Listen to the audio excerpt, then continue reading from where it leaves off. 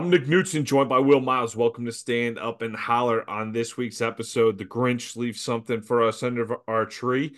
Usually the Grinch takes something away, but this one left the stinking pile of something under our tree on Christmas Eve.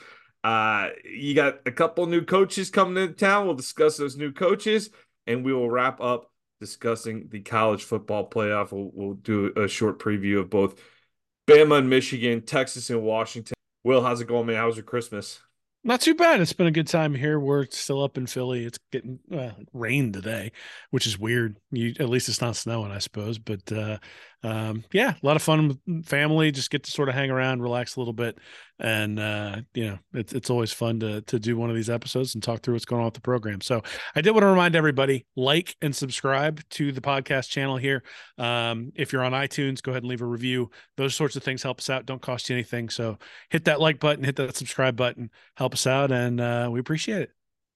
Let's jump right in here. Number seven transfers to the dark side. Well, I, I'm sure I'm like a lot of college football fans here, where the transfer portal has really desensitized me to the concept that players come and go every year. I'm getting more used to that concept, but this is not any other transfer. And I saw some people spinning it as that in terms of, hey, the guy wants to go where he wants to go, but with seven going where he's going, if you don't understand what that rivalry means, Will, I would encourage you to attend that game next year in Jacksonville just to feel a little bit of what that rivalry is in person, because Florida and Georgia means something. And when you see guys bouncing back and forth between these programs, well, it's not something that is sustainable long term, I think, if you're going to keep the meaning of this rivalry here. So typically when a guy heads out to another school, we do this too. We wish him good luck. Hey, good luck. Didn't work out. Okay. This one's different though. This one's different. You could have chose to go anywhere you wanted in the country. Any school would have gladly welcomed you. A player of that caliber could have walked in the door of any top 10 school in America, made his demands, and had them met.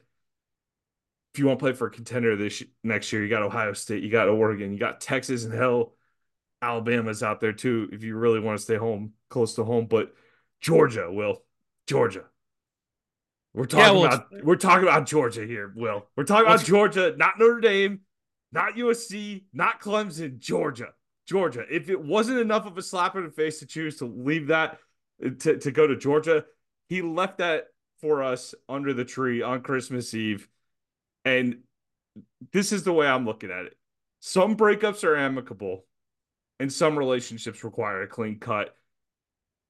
If you want to do this type of thing, this is a clean cut type of a relationship. So you're either a gator or you're gator bait. We need to bring that mentality back. That should be the policy going forward. None of this gator for life garbage as you're walking out the door.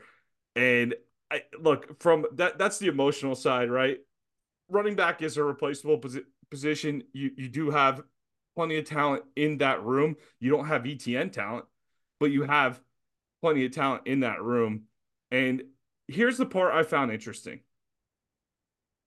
Georgia, if you go back under Kirby Smart here, Will, the last 3 years, there hasn't been a running back that's averaged uh, more than 13 carries per game. There hasn't been a running back in that room. Florida, their top two backs averaged 12 and 9 last year with 2 and 7, and then 13 and 11 this year. It's almost the exact same split up at Georgia. So if you're doing it for playing time, you're doing it for that's an interesting thing, because no back has rushed for more than 196 carries since 2019 up at Georgia, and no back has topped 200 carries since Nick Chubb did it in 2017 for Georgia. So Georgia runs the same type of split with Kirby Smart, and we know that backfield's loaded up there. So interesting decision overall, Will. It sickens me to my core, but this is what college football is, and I guess no appreciation for these type of rivalries. I feel like an old man on the front yelling about kids on the lawn, but man, this one sickens me, man. I'm not okay with this. was gonna say, you done crying, buddy? You done crying? Do we need to get you a No, teddy bear? I'm gonna be Like, pissed about what's this going one on for a here? long time. So no. You can make fun of it. I'm not happy about it, dude. I'm not happy about this one. So look, I think there's two things here. One is that it sucks to have Kirby Smart come into your house and stuff you in a locker, and that's what happens when we've been talking about for a month now. The three guys that we didn't want to see transfer, at least I've said, the three guys I didn't want to see transfer were Shamar James, Trey Wilson, and Trevor Etienne. And Etienne decides to transfer. Not only that, decides to transfer to a rival. It was funny because before he announced the decision on Christmas Eve, I was going to try to put something out for Christmas that, sort of like the gifts that Florida fans need or something like that. One of the suggestions you made was a stab proof vest for when ETN sticks a knife in our back. And then right as I was sort of writing the thing up, or at least outlining the thing, he announces, and I was like, I'm depressed enough. I don't feel like doing this right now. But look, I think when Kevin Durant went to the Warriors, like everybody said, that's a bitch move. And he went there and he won championships and nobody cares. Durant gets zero credit for winning those championships. And ETN just needs to go in eyes open that that's really what he's walking into. Georgia may win the national championship next year and he'll get a ring and that'll all be well and good, but he won't have participated in building something. And Georgia can fail to win a national championship, and then ETN is a part of that failure. So really there's only downside for ETN going to Georgia, unless, like you said, he's going to get more carries, or if it's a faster path to the NFL, he's going to have some ability to showcase something that he can't at Florida. Now, I do think Georgia's offensive line is better, and I think he showed a real proclivity to be able to, when he was kept clean, really hit some explosive plays. Will those materialize in Georgia? Yeah. Same time, I agree with you. Like, you go to Georgia, dead to me, right? And it's like, you were a Gator, that's fine. You're not anymore. And I'm not rooting for you, and I don't want you to do well at Georgia. It doesn't mean that I want you to get injured. I don't want that to happen. But I hope that ETN struggles, and I hope that Georgia struggles. And that's sort of the way that I want that to go. And that's just the reality. Like, it's not like he's sitting there rooting for Florida next year. So why should we be sitting there rooting for ETN? Now, look, if you've gone to Oregon, yeah, I want to see him do well. If you've gone to Texas, yeah, until they play Florida, yeah, I'd like to see him play well. But yeah, it's a rivalry. Now, the one thing I will say is that if you get enough inter-program migration here in the transfer portal, you can kind of build up the hate, right? I mean, this is a way of actually like building up that rivalry. Now, but it's just like anything else. I mean, when Kirby comes out and stuffs Florida in a locker and wins every game by 40 points, it's not any fun on the Florida side of the rivalry. Same thing. We've been banging Tennessee's bell for, the last 30 years. And that's not even really a rivalry anymore. Like, they win and they start talking smack like we give a damn. And it's like, well, I mean, you're like 2-29 or whatever it is over the last 31 years. So it's not really a rivalry. At some point, you got to start winning. And this is the thing that gets me about, like, early signing day. There were some people who were like, oh, you're being really negative.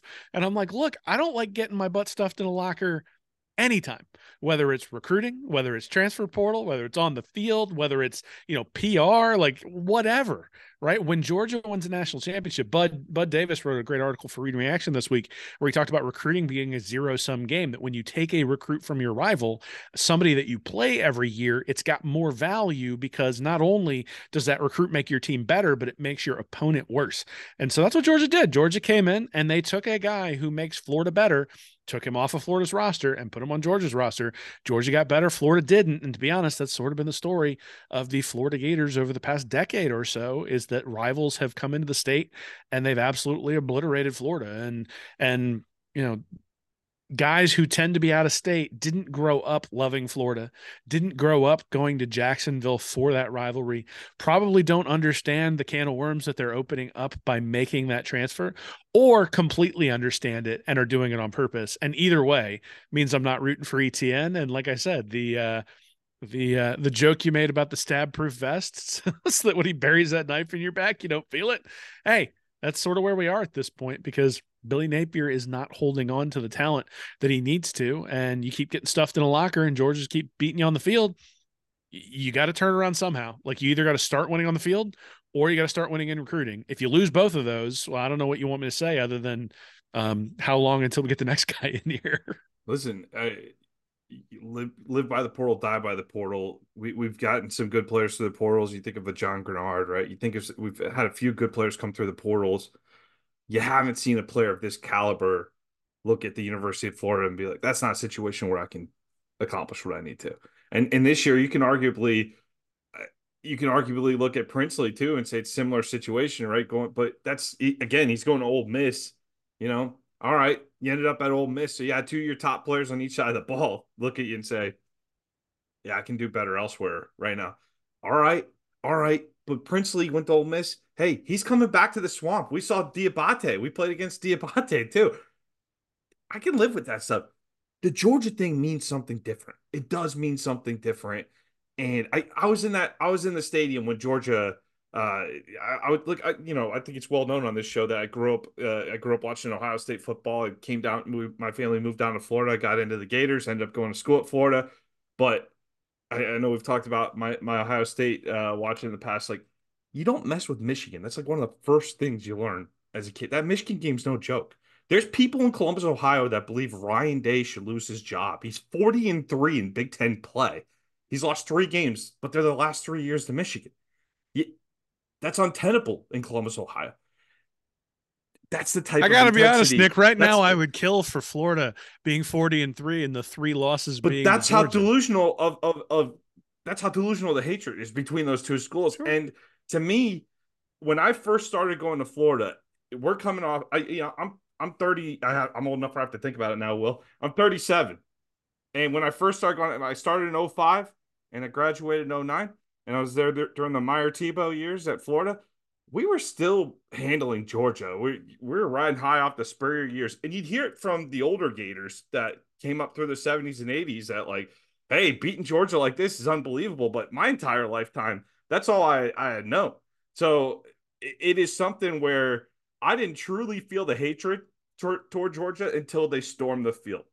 When that whole team ran on the field, I was there in the stadium in 2007, and they stopped. And again, as a college football fan, as a college football observer who can be objective, that was hilarious to watch. As a Gator, it's the moment my hatred was born for them because that's how pathetic. It was such a pathetic low move, and I just couldn't stand. I've hated Georgia since that moment, and like it's not like oh, I don't like those guys, or like I'm friends with people who went to Florida State. Like you could share a Thanksgiving dinner table with people that went to Florida State. There's mixed families that went to both. I'm not friends with anybody that went to Georgia. Will I don't have a lot of friends that went to Georgia. That is one rivalry I take very seriously. And so when you see your top running back head out up there, oh man, that's gonna be tough to see him in that jersey next year. But I'll tell you what, Fredo, man, Fredo. I just kept thinking of the Godfather with him. Just he's Fredo now, and I do think you go to Georgia, you're turning in that Gator legacy. You have a chance. You have a chance to do something at the school and be a big player that helps turn things around, and you're cashing that in for a cheap year up at Georgia. I'm not happy about that move at all. Will. Yeah, well, I mean, we said this about Lagway last week that one of the benefits of him coming when everyone else was transferring away is that clearly he understands or at least desires to be one of those people who's able to turn things around. Now, the problem you have that's bigger than Georgia and bigger than all the other stuff, and you sort of tied it in with Human Milan as well, is that Billy Napier's losing guys who are productive on the field to the transfer portal. You want to use the transfer portal to bleed off the guys who are going to go play at Tulane and going to go play at Bowling Green and going to go play at lower level schools. What you don't want to do is have guys who just transfer within the conference and then all of a sudden play well. And that's been the problem so far, is that the guys who've left by and large have been pretty successful. Guys like Tyron Hopper, guys like Antoine Powell-Ryland. Those are, Powell-Ryland has, I think, 10 sacks this year. That would have been really nice at defensive end for Florida to have a guy who could put up 9 or 10 sacks. And did he take a leap? Absolutely. But is that leap because he just got into a system that used him better? Well, that might be true too. So I think there's a lot of different things you can say here, but the big one to me is that Florida has a PR problem right now in a lot of different ways. There's PR with all the flips that happened coming into early signing day. There's PR with ETN going to an SEC rival. There's PR with Human Milan going to another SEC school. And right now, people at Florida, at least some of the players at Florida, feel like they'll either get less criticism from the fan base and from the general media and that sort of stuff going someplace else, sort of they can go hide, right? I mean, that's part of it, is you get an awful lot of heat when you're at Florida. But the other aspect is that these guys think they have a better shot to win someplace else. That falls on Napier. That is 100% on Billy Napier selling a vision to these guys. And look, ETN's been there for 2 years. He's watched what's happened behind the scenes. He's seen what's happened on the field, and he decided that the thing he bought into 2 years ago is not a vision that is going to come to completion. And I think that's sort of where Florida fans are, right? Is we're sitting here going, what is the vision for the organization? 3 straight recruiting classes that have been sort of bleh. And then, transfer portals that have been relatively minimalistic in terms of the guys who've been brought in and the productivity we've gotten from those sorts of things. And you just sort of look at it and go, okay, like, what is the plan? What is the overall plan? And right now, you and I have been talking about it now for months. The plan's DJ Lagway and Hope. And if you're ETN, you're sitting there saying, I got one more year. Lagway, even if he comes in and is awesome, does ETN get to experience that benefit? No, not really. So at that point, the vision that's being cast by Billy Napier does not have ETN in it. And I think that's the big problem is that typically turnarounds happen pretty quickly. They happen quickly, not just because everybody buys in, but because roster management, the roster management improves, and that just hasn't so far. So Napier's got a lot of work to do. I've been talking for a while now about the number of withdrawals that Billy Napier has been taking from the bank of the Florida fan base. And ETN leaving was an enormous withdrawal. ETN going to Georgia is an even bigger withdrawal. And so you got to start making some deposits. And at this point, it's funny because I was listening to a podcast about communication today, and the guy was talking about that you can try to teach people stuff, but at the end of the day, you're only a good communicator if they actually apply what you're trying to teach them. And I think that's the thing is that we can talk all we want about recruiting rankings and transfers and hey, the guys in that room really believe and all that stuff, but it only matters if you win ball games. And at this point, it's no longer recruiting rankings or roster value or positional comfort or any of that stuff. It's win the friggin' ball game. And that's what Billy Napier has to do. He has to start winning ball games because without winning, there is no vision to sell because at that point it's just, hey, come do the thing we've done the last 3 years. It's like, well, that's not going to work if they end up going 6-6 again this year or even worse. So there's a lot. I mean, we need deposits. He needs to make deposits quickly. And in some ways, I think, I was joking a little bit with you today that it would be useful for Florida to have somebody who runs PR, if for no other reasons that you didn't have boosters out on X, like trying to defend the program. And Napier, obviously not that great behind the mic. He doesn't need to be, but they need somebody front and center casting a vision for the organization to go out there. Now, Saban does an awesome job casting that vision. I think Kirby Smart, not quite as much, but he's at least aggressive in doing it. Lane Kiffin does an awesome job of casting that vision while also being critical of the transfer portal and the timing and all that sort of stuff. It feels like in many ways, it's like, whoa, well, we were caught by surprise that the transfer portal is the way it is this year. Well, you don't have a bowl game. You should have an advantage over other people. And we haven't seen that either. We haven't seen them be able to take advantage of it. So look, maybe they will. I said this a couple of weeks ago. I said, let's see where everything settles after the transfer portal period is over. I don't want to evaluate the transfer portal based on the 3 or 4 guys that they got in right now. I have my thoughts on each of them, but it's just like recruiting. Like if you've got a blue chip offensive lineman who's like in the 200s and you bring in a 5-star and you got a couple of guys in the 600s, that's an awesome offensive line class. But if that top 10 guy 5-star doesn't come in, well, now it's sort of a hum recruiting class. And if that blue chip isn't there either, now you're like, okay, the sky is falling. And yeah, it's only 1 or 2 recruits. At the same time, if all you had was the 5-star and no one else on offensive line coming into a class, you'd still look at it and go, this class is short just from the standpoint of what if that guy gets injured? Like you can't put all your eggs in that basket. And so let's see where the transfer portal settles. Let's see how that looks in a month or two and understand who we've got coming to the program. And then at that point, we can really start sounding the alarm if the vision has not sold guys in terms of, hey, you're going to get a lot of playing time. There's a lot of stuff to fix here and we're going to bring guys in, but if they bring in a new linebacker, a new corner, and a new safety, well, hey, now we got to look at that and say, what does that do to the defense? Where does it end up? And how does that relate to my point, making some deposits and winning some ball games? Yeah, I really where this is taking me, where in terms of like, I think what it means is I think that's something that's getting lost in the transfer portal era is the idea behind what makes college football great. When I think of David Nelson, I think of him catching that winning touchdown to lock up the game against Oklahoma in Miami to secure a national championship that passed that jump pass from Tebow, right, to win the national championship. What do you think of when you think of Jarvis Moss? Block field goal, Yeah, an extra point. yeah, cock block, right? South Carolina, right? What do you think of when you think of Chris Doering? Touchdown catch against Kentucky, probably. Right, the moments, right? Chris Doering was a great receiver, but you think of these great moments that are etched in the legacy of a program. And it's not that you don't have the ability to contribute to that as a transfer, but if you jump around and you're just a 1 year guy here and there, or 1 to 2 years, what does it does it carry the same meaning versus a guy that comes up through the program, right? So this is just a choice the guys are going to have to make, right? Like Steph Curry is going to end up being a Warrior for his entire career. That's going to mean something. Michael Jordan, other than the last couple of years, was He's a when bull. he went to the Wizards, Nobody he was a thinks of him bull, as a right? wizard. Yeah, Reggie Miller is a pacer, right? right. And you got a guy like Paul Pierce who went to Brooklyn and then to the Clippers after Boston. Got a guy like KG who goes from Minnesota to Boston. Okay, well, who does he belong to? LeBron's been all over the place. Who does he belong to? In fact, when LeBron sort of broke a record the first year he was in LA, it's like, oh, like he doesn't belong to anybody. And that doesn't mean LeBron's not a great player. It doesn't mean that LeBron doesn't deserve a lot of the accolades that he gets, but it means he doesn't belong to anybody, right? And doesn't belong to a fan base specifically.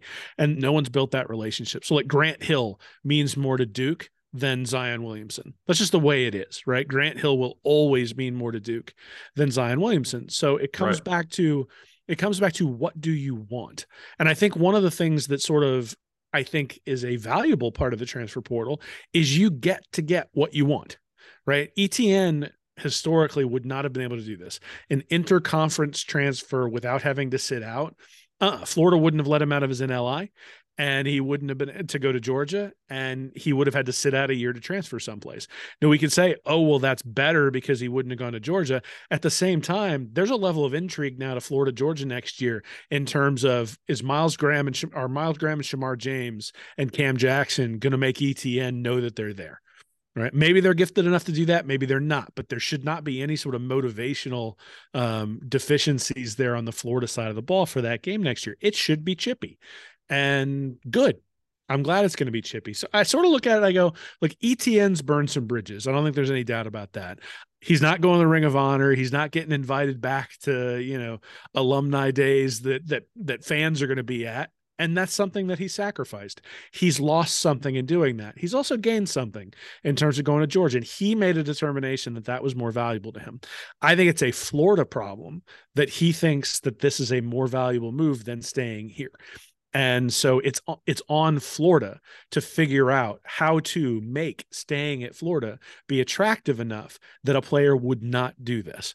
And the fact that Florida has not been able to make it attractive enough that a player wouldn't do this is a Florida problem. And so I understand what you're saying. I get it. It sucks. I don't like that he's going to Georgia either.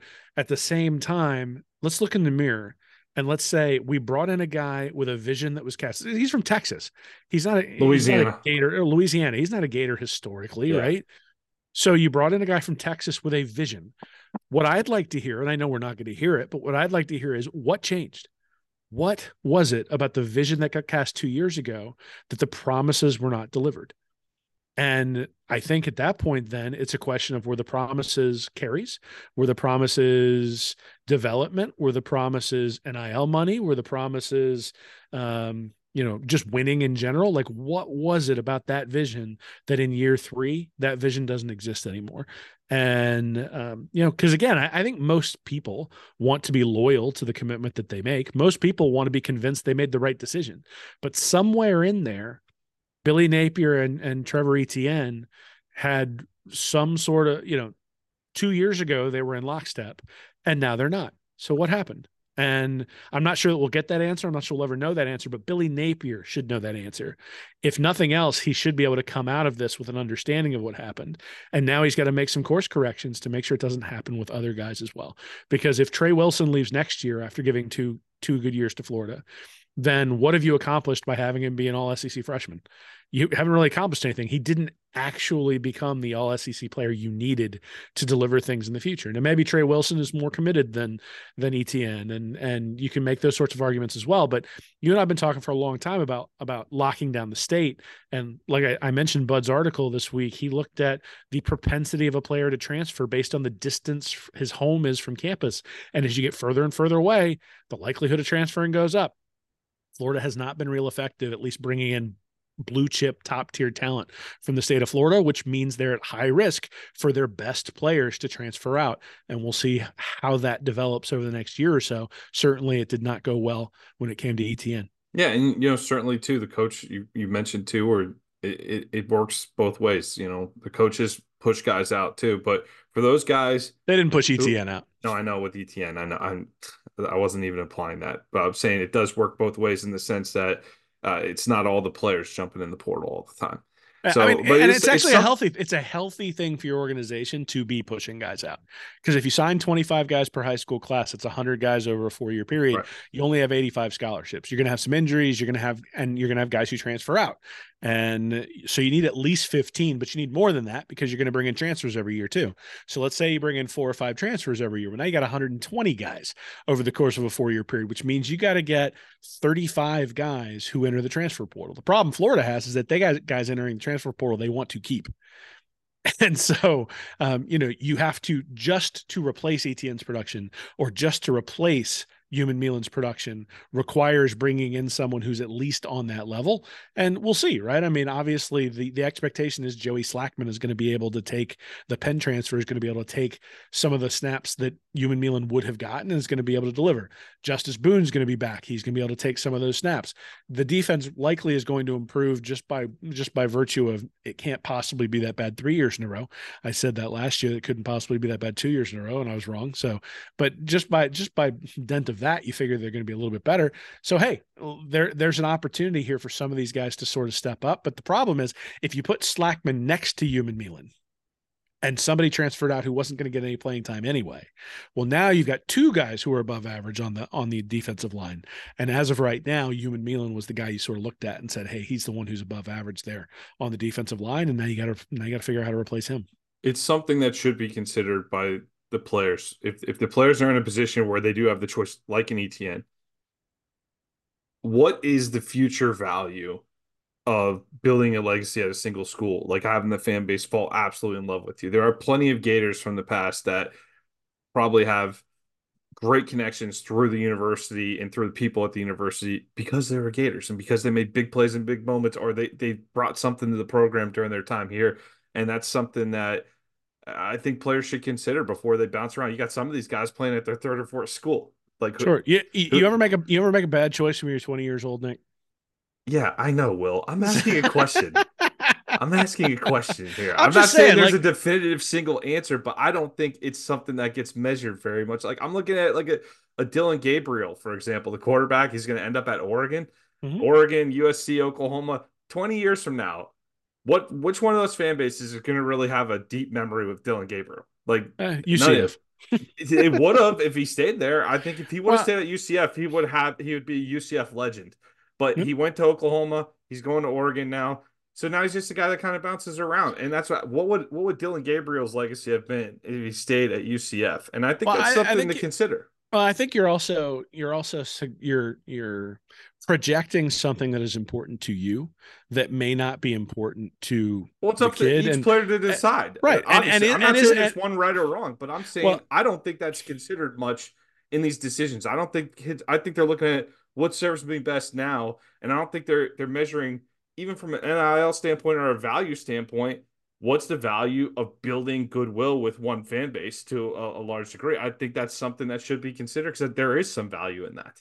well, so it turns out that again, 20-year-old kids tend not to think about 20 years in the future. Not a surprise, which Which is means you why I'm can't. bringing it up. Well, but I mean, it's like me telling someone who's 18 about all the joys of being a father. And it's like they may listen to me, they may understand it, but they're not going to make choices based on like they're not married yet. They don't have any You're of right. the Nobody in expectations college sort is of thinking stuff. about their future, Will. Nobody in college is thinking about their future. No, he is thinking about his future. He's thinking about who's going to get me into the NFL. And he's thinking about I got I 3 or 4 understand. years once I get there. And if Kirby Smart can get me to a first or a second In round this grade, specific I case, make 10 I or agree. 15 I, million I bucks. get what you're saying, but I'm saying I never hear that other part discussed. I never hear like you got some guys you could build a legacy with a school. I think there's some value in Because that. it's And sixth on the list. Like, I'm sure they try to sell it, but at the end of the day, hey, you might be able to go 4-8 next year and be a sixth round pick in the NFL if you stay here. And on the other side, you got Kirby saying, I'm going to get you into the first or second round, and you can come here and actually win some ball games against behind an offensive line that's going to open some holes for you. And whether that's true or not, the sales pitch, and this is what it comes down to, is like if you go and you buy a car and someone tries to sell you on the air conditioning, you're like, well, look, the air conditioning may be great. I don't really care. Even in the state of Florida, where that's really important. Like, there's a lot of things I'm looking at in the car before I care about the air conditioning. Now, the air conditioning needs to be there. I will notice after I buy the car if the air conditioning does not work. At the same time, it's not probably what I was making the buying decision on. And I think that's sort of where you are. Is if all you're selling is, well, look, you'd be a Gator legacy. And if we're able to turn this around, think about how people would think about you. If that's all you got for a pitch, probably not enough. That probably needs to come with a I'm giant not saying NIL that's all deal they have for a associated with it. pitch either. I think you're taking that out to the extreme there, but I think that's something where there is that factor in there that I don't think is being considered at all. And I do think that it is a short term for a guy like ETN's different, man. That guy could go anywhere and play anywhere. I'm talking about more like the mid-tier guys that would be starters, contributors on a team, but they're not necessarily going to play 5 years in the NFL or even maybe 2 years in the NFL, and they're going to be known for who they played for in college. Like I don't think Dylan Gabriel is going to have this extensive. I think he's a great example because So I it don't depends on I don't it think he's depends going to on have an what extensive NFL career, but if he would stay at UCF, he would have had he'd be a legend there right now. maybe, but it also depends on what Dylan Gabriel's career goals are. If Dylan Gabriel wants to be a coach, that guy has been exposed to so many different people who will now be able to get him into It's positions absolutely an of individual advantage. thing. It's So absolutely an again, individual thing. I go back to it's part of it. It's the air conditioning in the car needs to work, especially if you're in the state of Florida. But the fact that the the fact that the car goes 0 to 60 in a certain number of seconds, and the fact that it's a hybrid or an electric or gasoline or whatever, like those are the things you're weighing. And then when someone goes, oh yeah, you'll have a legacy, you go, oh, that's pretty cool. I can see that being a valuable addition to my time at Florida. Now look, I don't think ETN came to Florida expecting to transfer out. I think ETN came because there was a vision that was cast where he looked at it and said, I can be someone who has a legacy who tries to turn it around. And the concern that I would have for the overall program is that he looked and said, I can't do that anymore. I'm not going to be able to turn this thing around. If I can't turn it around, then I don't have that legacy. And so, since I'm not going to have that legacy, I might as well go win. I Right. suspect that's probably the decision making tree. And so, again, I go back to it's on Florida to fix that decision matrix. It is on Florida to sell the vision. It is on Florida to stop getting stuffed in the locker by Georgia every single time. And they see it too. The players see it too. They all look at it and go, all my friends are going to Georgia. Why not join up with them? Why not Kevin Durant it? And in college football, you can do that. There is no salary cap. There is no, you can join up with all your friends and have a super team and do that sort of stuff. ETN's made that choice. I think it may impact him 4 or 5, 6 years from now. At the same time, he may decide he wants to be a graduate assistant, and he'll have an opportunity to do that at Georgia 4 or 5 years from now because he's got the experiences and the connections that he made there. So, depending upon what he values, this might be the perfect move for him. I'm not going to wish him well. I don't want him to do well. I want Georgia to crash and burn. At the same time, I understand the decision, and I'm willing to admit, or at least willing to postulate, that ETN going to Georgia is a symptom of not just what Georgia's doing right, but a symptom of what Florida's doing wrong. And they need to take a look in the mirror when their best player transfers to their biggest rival. All right, let's move on. A couple of new hires here. You got Will Harris coming in, the defensive backfield, defensive back coach, secondary coach. I think he worked with the corners out in LA with the Chargers this past season. Served as a defensive coordinator at Georgia Southern a couple of years ago and worked with the Washington Huskies over the course of 4 seasons. being promoted from an assistant to the full-time defensive backs coach in 2020 and 2021. Some good results out at Washington. Will, some of the guys he worked with ended up being solid NFL draft picks. A lot of good experience for a young guy here coming into Florida, really following the blueprint along the defense with Austin Armstrong, right? Young, promising coach that has some good pedigree coming into the program. Well, certainly has the NFL experience.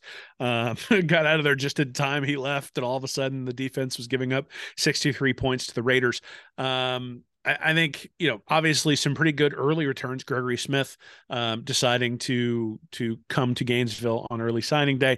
I don't think you can blame anything like Phil Simi going to Texas on Will Harris. Time will tell. I think this is my commentary on the coaches is going to be the same thing that for both of them most likely, which is we thought Corey Raymond was going to be a revelation there at the defensive backs coach, and Raymond did not bring in the level of recruit that we thought he was going to bring based on his history at LSU, and certainly Florida did not get the level of performance out of the defensive backs that we would have expected based on Raymond's pedigree. So I don't know that we necessarily want to look at pedigree and say, oh, that's the only thing we're going to evaluate here. I think we look and say, all right, we got Triquez Bridges who's coming in as a transfer. We've got Greg Smith who's coming in as a recruit.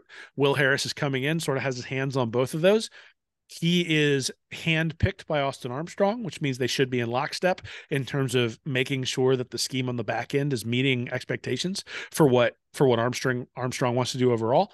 And the proof will be in the pudding. Again, this is one of those deposit things, right? I mean, Corey Raymond and Austin Armstrong took quite a few withdrawals from our bank last year, and Will Harris, through no fault of his own, is going to have to make some deposits pretty early on. There's not going to be a whole lot of patience for defensive backs who are out of position and not necessarily making plays. So, look, I think having a bigger guy like Gregory Smith will be a good thing. I think Harris, certainly the NFL pedigree helps. The pedigree of putting guys in the NFL while he was at Washington helps. He is a West Coast guy, though, right? USC is his alma mater, and then Washington is experience, San Diego. So it's not like he's got a bunch of relationships with those Florida high schools. And again, I think one of the big things that Florida is going to need to think about is having guys who have relationships with the schools close to the university, because otherwise you get a risk of transfer. So if he spends a lot of time on the West Coast bringing in defensive back prospects, I think that'll be a mistake. I think they need to make sure that they make inroads in Florida. And if that means you take a little bit lesser prospect to start with, as opposed to chasing a 5-star in in Los Angeles, maybe that's a sacrifice you make early on, because that 5-star probably wasn't going to stick anyway. If history is any indication, guys tend not to come from California to Florida and last for a significant amount of time. Similar situation along the defensive front. Gerald Chatman comes over from Tulane to coach the defensive line. He was with Carl Durrell at Colorado in 2002, served as D-line coach and was promoted to interim defensive coordinator. So he has a little bit of play calling experience in game. Served as a defensive analyst at LSU in 2021, and in 2019, 2020 worked with the Cincinnati Bengals as an analyst with the defensive ends and outside linebackers. Heard some good things about Chatman from Carlos Dunlap in particular. We saw some good quotes out there from Dunlap saying Chatman is just a great coach to work with. So again, not a ton not a ton of years in terms of experience, Will, but this is a coach that he's certainly been around. I just read the last 5 years. I mean, he's got about 14 years of experience coaching at this point. So, but this is his biggest job yet, I would say, as a defensive line coach at Florida. Good opportunity here for a young guy to prove himself. Yeah, well, again, I think good sign that LJ McCray decided to put his faith in Billy Napier, Austin Armstrong, and in many ways Gerald Chatman to come in and give him the opportunity. Now, I'm sure that there were some maneuvers and things going on with NIL and stuff associated with that too. But at the same time, Florida was able to get the job done with McCray, and Chatman's going to have high level talent to work with right off the bat there at edge rusher. Same thing I said, right? Sean Spencer, his unit did not get the job done, and just if coaching can just raise the Gators to average, they've made major progress. at corner, at safety, and then at interior lineman. Interior lineman, Pro Football Focus had them like right at average. I think it's actually a little bit worse than that if you look at the overall success of that line. We talked all year about the defensive line allowing the linebackers to roam a little bit. That was never the case. The linebackers were almost always getting hit by pulling guards in the running game. And certainly we can talk about gap integrity of the linebackers at the same time. Your defensive line has to make some plays from time to time. And Florida's defensive line didn't make very many. There weren't a whole lot of sacks, wasn't a whole lot of pressure, couldn't get pressure with the front four. So to me, look, we'll know pretty early on whether Chatman's making a difference. And this, again, I think goes back to we got to see it, right? You got to make some deposits. It's time for all of these guys. And again, not Chatman's fault, but it's what he's walking into is they're going to have to make some deposits along with Austin Armstrong before we really trust the defense. And I mean, look, Florida fans have gotten burned the last 4 years.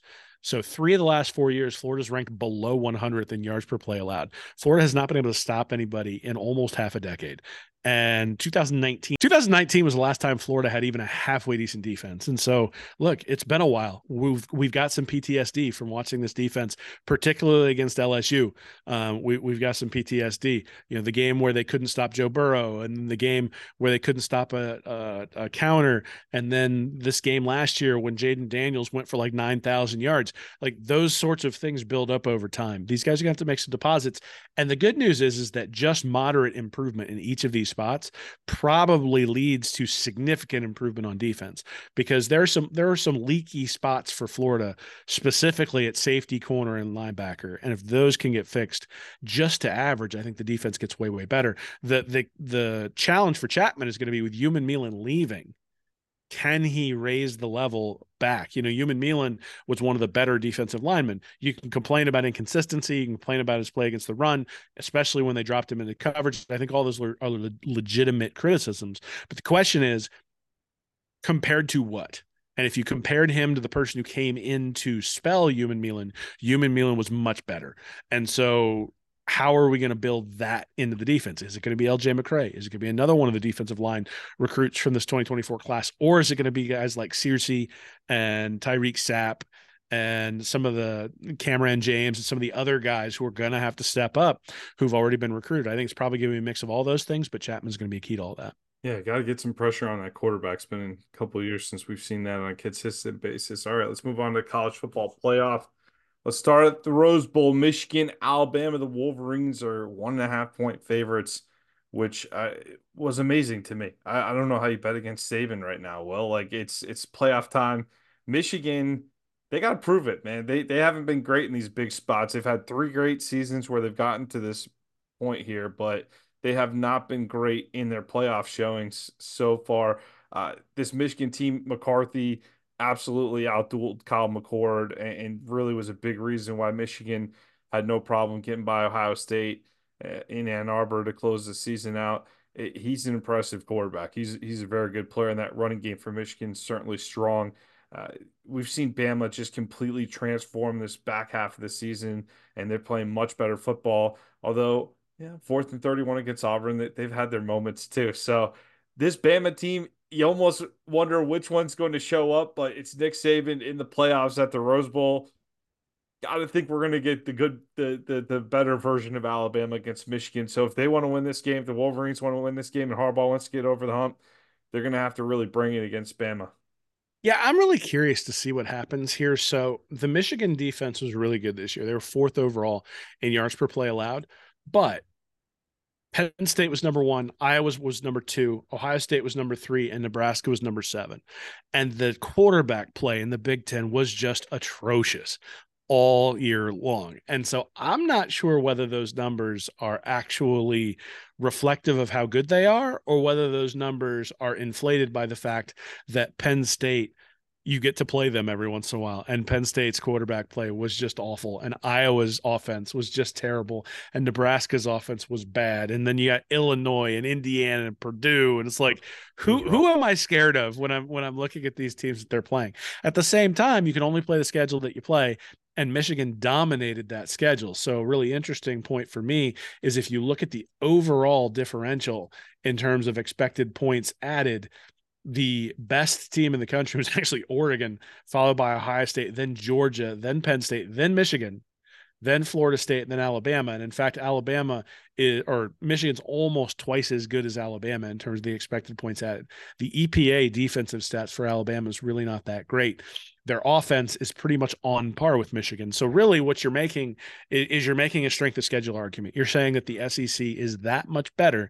The problem is that the Auburn team that Alabama almost lost to isn't really much better than some of the teams that Michigan played. So certainly Alabama can be stopped. The question is, will they? And I think this one comes down to McCarthy versus Milroe. All right. I mean, it comes down to the quarterbacks, but Milroe started out the year really, really rough. And now Michigan's had a month to prepare for him. And the question is, when you don't have a month to prepare for a guy who can run like that, then you can't necessarily be ready for everything they're going to throw at you. I think in this case, Michigan should be pretty much ready for what Jalen Milroe has done well all year long. The question will be, how does Alabama adjust off all of that? McCarthy certainly has more experience than Milroe, played in these games last year. I think if you told me to pick, I'd probably pick Michigan, just because I think the fact that McCarthy played in the playoff last year and Milroe did not probably gives Michigan an advantage.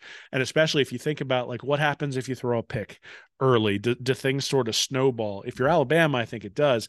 If you're Michigan, I'm not sure that it does. And considering that Michigan probably has Alabama's signals at this point, I think I'd probably go with the Wolverines. Though, look, I'm not going to be surprised if Alabama wins, but this was not a great Alabama team. It was a good Alabama team. That's actually the argument that I made when I was arguing in favor of Florida State, as much as it pained me to be in the playoff, is if it was a great Alabama team who'd lost to a great Texas team, and then Alabama just blown everybody out the rest of the year, and you're like, look, they played one of the best 4 teams in the country and they lost to them, but they blew everybody else out, I'd be like, okay, but this team barely beat Arkansas. So, it's not as though this is like the best Alabama team we've ever seen. It might be one that Saban's having fun coaching. And certainly I'm sort of in some ways, if he'll retire after he wins a championship, I'd sacrifice the Alabama championship for Saban being gone. But I'm probably leaning towards Michigan in this one. I think the Wolverines get it done. Well, if Pat McAfee were here, he could lead us in a round of Hail to the Victors and then pause for a second and say, "Give me Alabama," because I think Nick Saban and the Tide in this spot. I trust them a lot more than I do Michigan. But Michigan has been prepping. They've had a beat Georgia sign up there. They've had a beat Georgia sign. They've been ready for this moment. They got smoked by Georgia a couple of years ago in the Orange Bowl, and this program has been building to this moment. So, I mean, I know the whole room collectively groaned when they heard it was Alabama on TV, and then they quickly tried to recover in that moment. But I don't think this Michigan team is going to shy away, and I'm hoping for a good game. But I'm not betting against Saban and the Tide, so I'm expecting the Tide to roll here into the national title game. Let's go down and this is New Year's Day at 5 p.m. the Rose Bowls. Let's go New Year's night. I think it's at 8:45 to kick off Eastern time. Sugar Bowl, Texas versus Washington. We saw this as a bowl matchup in the Alamo Bowl a year or two ago here, Will. But you got Steve Sarkisian coaching against his old school at Washington. DeBoer, Penix, great story up in Washington. Explosive offense that can score on anybody in the country. But the real question here for me, Texas 4-point favorite. Quinn Ewers going up against that Washington defense. We have not seen good things out of that Husky defense at times this year. On the other hand, in their biggest moments, when they played Oregon twice, Washington's really stepped up and played well. And Texas is not one of those teams. Their program's turned around a lot. They're not automatic. They've played some close games against some mid-level teams this year too. So Washington can absolutely get this done here, but I think the smart money would be following Texas in this one, Will. Yeah, I'm taking Texas in this one, mainly because Texas average margin of victory 18.6 points per game, 4 one-score games. Average margin of victory for Washington 14.1, but 7 one-score games. And look, sometimes you end up in those roles. 7 one-score games for Auburn back in 2010 when Cam Newton led them to a national championship. But going 7-0 in one-score games is an unusual thing. Those things tend to even out. So 2 one-score wins over Oregon for Washington could have very easily gone the other way, especially the first meeting. Second meeting, Oregon got kind of a junk touchdown real quick. But that's sort of the thing, right? Is that Oregon got a touchdown in like 25 seconds when they got the ball back down 10 with like 2.5 minutes left and gave themselves a shot to win the game. And that is the weakness for Washington. So their defense giving up 5.4 yards per play compared to 4.9 for Texas. Their defense 0.181 is their EPA. Bigger is worse, and it's 0.082 for Texas expected points added per play. The Texas offense not as prolific as the Washington offense. Certainly, if Penix just comes out on fire, then the game will be close just because Washington won't be able to be stopped either. But I don't really expect Washington to be able to stop Texas, and I think there's a real advantage to where this game's being played. Right? I mean, the game is being played in Louisiana. It's close to Austin in comparison to the Washington fans having to come down. I think you get a significant home field advantage, and in the Michigan Alabama game, there's really not a home field advantage there being out in Pasadena, right? I mean, you're going to have fans from both sides, but it's not like it's going to be dominated by one or the other. And you think about like the game that Florida played Oklahoma back in 2008, the game being played in the Rose Bowl or in the Orange Bowl, where all those guys who were from Miami, who were on the Gator team, had all their family there and friends there and all that sort of stuff. It sort of felt like they were at home. Look, Louisiana's not going to be home for Texas, but they take a bus to this thing, right? They don't take a plane. And I think that makes a difference. So I'm going to take Texas probably in a one-score victory. I think it'll be close. I think Washington keeps it close, but I think the Huskies luck runs out, and we got a Texas Michigan final. Yeah, you got Texas, Michigan. I'll go with Texas, Bama. I think that was a great game too in Tuscaloosa. Bama didn't really have it cooking to the degree they do now, so it'll be interesting. I think that would normally I'm not in favor of seeing rematches in title games. That's one I'm actually looking. I would look forward to that one. That could be a real good game. But we shall see. So the Rose in the Sugar Bowl, Michigan, Bama, Texas, Washington on New Year's Day. I saw a great tweet. Was it yesterday? I believe the guy was talking. This guy on Twitter was saying, "Yo, I'm sitting here watching UNLV Kansas, and I'm getting bombarded with ESPN reminding me of when the college football playoff is.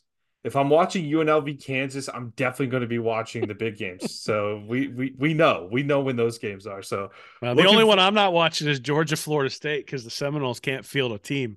So so that's my last question. That situation is getting more and more pathetic by the day with the amount of opt outs on both sides. Georgia's got a lot of opt outs too. They got a lot of guys not playing. What a joke for the Orange Bowl, though. Like, what do we got to do to incentivize, create an incentive structure for these games to not turn into a total joke like the Orange Bowl this year? Well, so two things. They're expanding to 12 teams in the playoff. And so, you're going to get the Poland Weed Eater Bowl, and then you're going to get the Orange Bowl hosting a playoff game. Will probably be the way that works. And then the other aspect and I think college football is reactionary. It's always been reactionary. They don't change until they have to. And if you look, they still don't have a contract for next year's playoff games. And I think one of the reasons they don't have a TV contract for next year's playoff games is because they can't guarantee to their TV partners that this kind of crap isn't going to happen, right? And if ESPN is going to pay for some bowl package that involves having all the ancillary bowls as well as the playoff, well, they're going to want to monetize those bowls as best they can. So look, college football will react because they're reactionary and especially reactionary to money. Early signing day is going to go away. They're going to move the transfer window to after like all the bowl games are played, but before the playoff games are played or something like that. They'll find a way to move it back. Honestly, it would just, if they just move back the time that you can enroll, like, because the actual classes don't start until like January 20th. Mm-hmm. Like, so you take a month off as long as you allow guys to register and transfer in that time period. So I think what they'll end up doing is basically setting the transfer portal time as the day after New Year's Day. And then they'll set signing day to be sometime in January or February. And they're going to actually have a postseason, like an off-season schedule that matches after the postseason, or at least after the vast majority of the postseason stuff that's going on. And there'll just be people who end up in the playoff are going to be disadvantaged. Players there will be disadvantaged in terms of their ability to look at their options.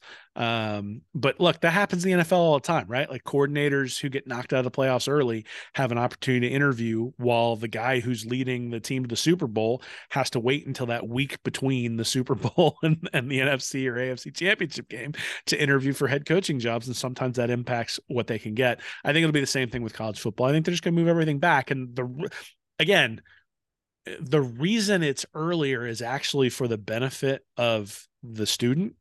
Like Tate Rodemaker deciding to transfer out, he's deciding to transfer out because of the timing, but the timing is where it is to give him and other programs time to look at each other and say, is this a marriage we want to consummate, and not having to do it in a day or two after the season is over. At the same time, I think Rodemaker doesn't particularly like having to make the decision that way. I think Florida State certainly doesn't like him having to make the decision that way, and college football doesn't like him making the decision that way. But ESPN really doesn't like him making the decision that way. Yeah. And so that's what happens, right? I mean, ESPN, CBS, And Florida Fox, State really whoever's cares paying about for what ESPN thinks right now. That's really what I'm thinking. They got well, I mean, in Malik many ways, Murphy this though, the backup quarterback from Texas, just committed to Duke. You don't think that guy wants to be on the sideline for the Sugar Bowl and the national title game potentially, and that Texas would love to have their backup quarterback? And well, nor it's should you, wild. right? I mean, like it's kind of ridiculous. It'd be like if Patrick Mahomes was a free agent after this year, and and the offseason started after the wild card round of the playoffs, and all of a sudden Mahomes just like signed with the Colts. like Yeah, like like after the first round of the really. playoffs, and now you've got, I don't even know who the backup is there in Kansas City. It used to be the kid from Michigan, Henney, who was playing with Brady, but I don't The even kid think from Henny's the Michigan, backup the anymore. old man from The Michigan. old Yeah, man from Michigan, whatever. He's a kid. He's younger than me, but actually, I think he might be a couple he years was in older. But college when I was. Yeah, I'm an old but man now. anyway, so the point is that um it's bad when your off season is at the same time as your playoff. Yeah, So if that means you got to start games in August, like August 15th, and just go, like maybe that's what you have to do. But college football's, look, a lot of changes coming. they respond to dollars. They have always responded to dollars. And in fact, in many ways, the response to dollars is usually slower, because what the slow march has been dollars into the players' pockets. And so they've drugged their feet and drugged their feet and drugged their feet and have never changed whether it was better for their TV partners or not, because having to share that TV money with the players was a worse deal than getting a lower television contract. And now the players have become much more savvy in terms of the power that they wield. It's not a good thing or a bad thing. It just is. They have more power, more savvy. And so if I'm a player, why do I go out and injure myself trying to play for Texas when I know I'm going to play for Duke next year?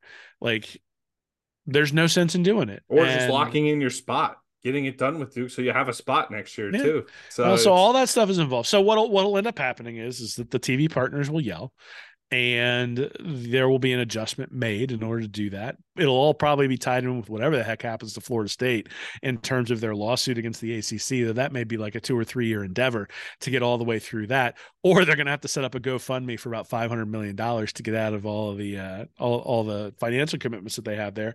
And that to me is the more fundamental thing. Is that this is so in the NFL, the Raven or the NFC South does not have a different television contract than the AFC North. mhm. And so if the AFC North signed a TV contract with Fox and it was like, we're going to give them all of our television rights until 2035, and the NFC South signed a contract that said, well, we're going to do it year to year.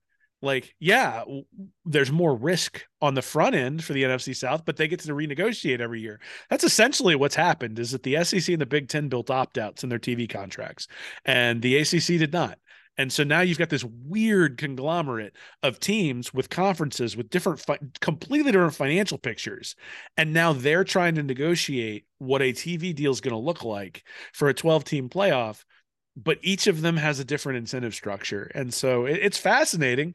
It's stupid, but it's fascinating. And, to me, the calendar changes when the money makes it change. Yeah, slow march is the right word. It's just the whole thing's a slow march. They slowly, gradually will go into more and more playoff games likely, and I don't think we're anywhere close to where this is going to end up right now. So for those of you who are frustrated with it, I think there are going to be some loose ends cleaned up in the next few years, but the sport has definitely radically shifted for you know, Well, the and so permanent for the future. It's a radical shift that we're undergoing right now. look, I had a boss years ago who used to tell me that change is either an opportunity to fail. Change is an opportunity. It's either an opportunity to find an advantage or it's an opportunity to fail. Yeah.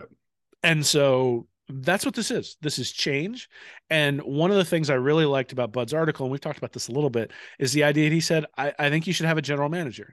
And the reason I agree with him is that this is an economic problem now. Putting together a roster and building a roster and figuring out how to optimize the NIL dollars that you have for that roster is now an economic problem. And Billy Napier, for all of his positive qualities, is not an economic whiz kid based on training. He just doesn't have it. He's a football coach who has a degree in exercise and sports science or something like that, which is the perfect profile for someone who's going to teach people how to play football.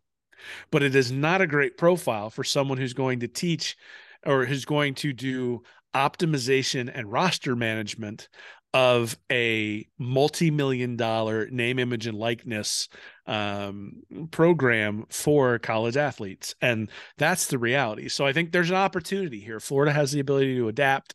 Other programs have the ability to adapt. The fact that the Texas quarterback Malik, what was his last name? Murphy.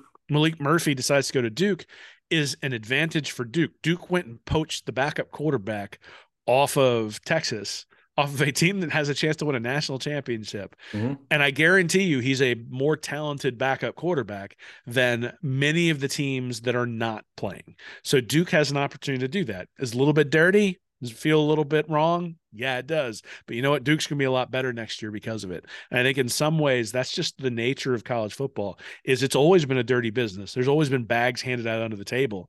Now it's just these guys have the ability to move with bags that are significantly more and significantly above table. And so, if you're not going to take advantage of those edges, you're either using it as an opportunity to gain an edge or using it as an opportunity to fail. If I'm Florida, I'm trying to find every single possible way to use it as an opportunity to get an edge, so that I can, so that we don't have to talk about ETN transferring to Georgia. So we can start talking about guys coming from Georgia to Florida. Fredo. That's going to be my reference from now on. Call him Fredo. Well, All right. well, go change the nameplate, change it to Werfel, and then you don't have to worry about it. I think I saw Danny Warfel is offering people to send in a jersey. He'll send him an autographed jersey back with it. Number Not a seven. bad gig right there. Oh, good to have a legacy out of school, huh, Will? Good to have a You know, good to have turn a turn legacy turns out at quarterback at Florida when you win a national championship, in the yeah, Heisman. there's Yeah, quite a little value there. yeah. You are correct. When So a statue goes up of you outside the organization, you do get treated quite I'm well. gonna write a letter. We'll write a letter. Scott Strickland gets plenty of letters. He probably doesn't get many about building David Nelson a statue, but I'm gonna write that letter. Damn it, let's get that going. Let's get David Nelson statue, a Jarvis Moss statue. Great moments in Gator history. We'll make a whole garden out of it, man. It'll be great. Now tear down the chemistry building. Don't need that thing anymore. What's what's the chemistry team ranked? I don't know. They got me out there as an alumni, so they're kind of screwed. Actually, I'm chemical engineering, so they can leave that hall up. All right, for Will Miles, I'm Nick Knudsen. Happy New Year, everybody. Have a great week and go Gators. Hey, everybody. Thanks for listening to Stand Up and Holler. If you're interested in more information from me and Nick, you can go over to readandreaction.com. You can like and subscribe our YouTube channel here at Read and Reaction, or you can go to patreon.com/readandreaction to support us, get extra information, and we do Ask Anythings over there every once in a while as well. So check us out. Thanks for listening.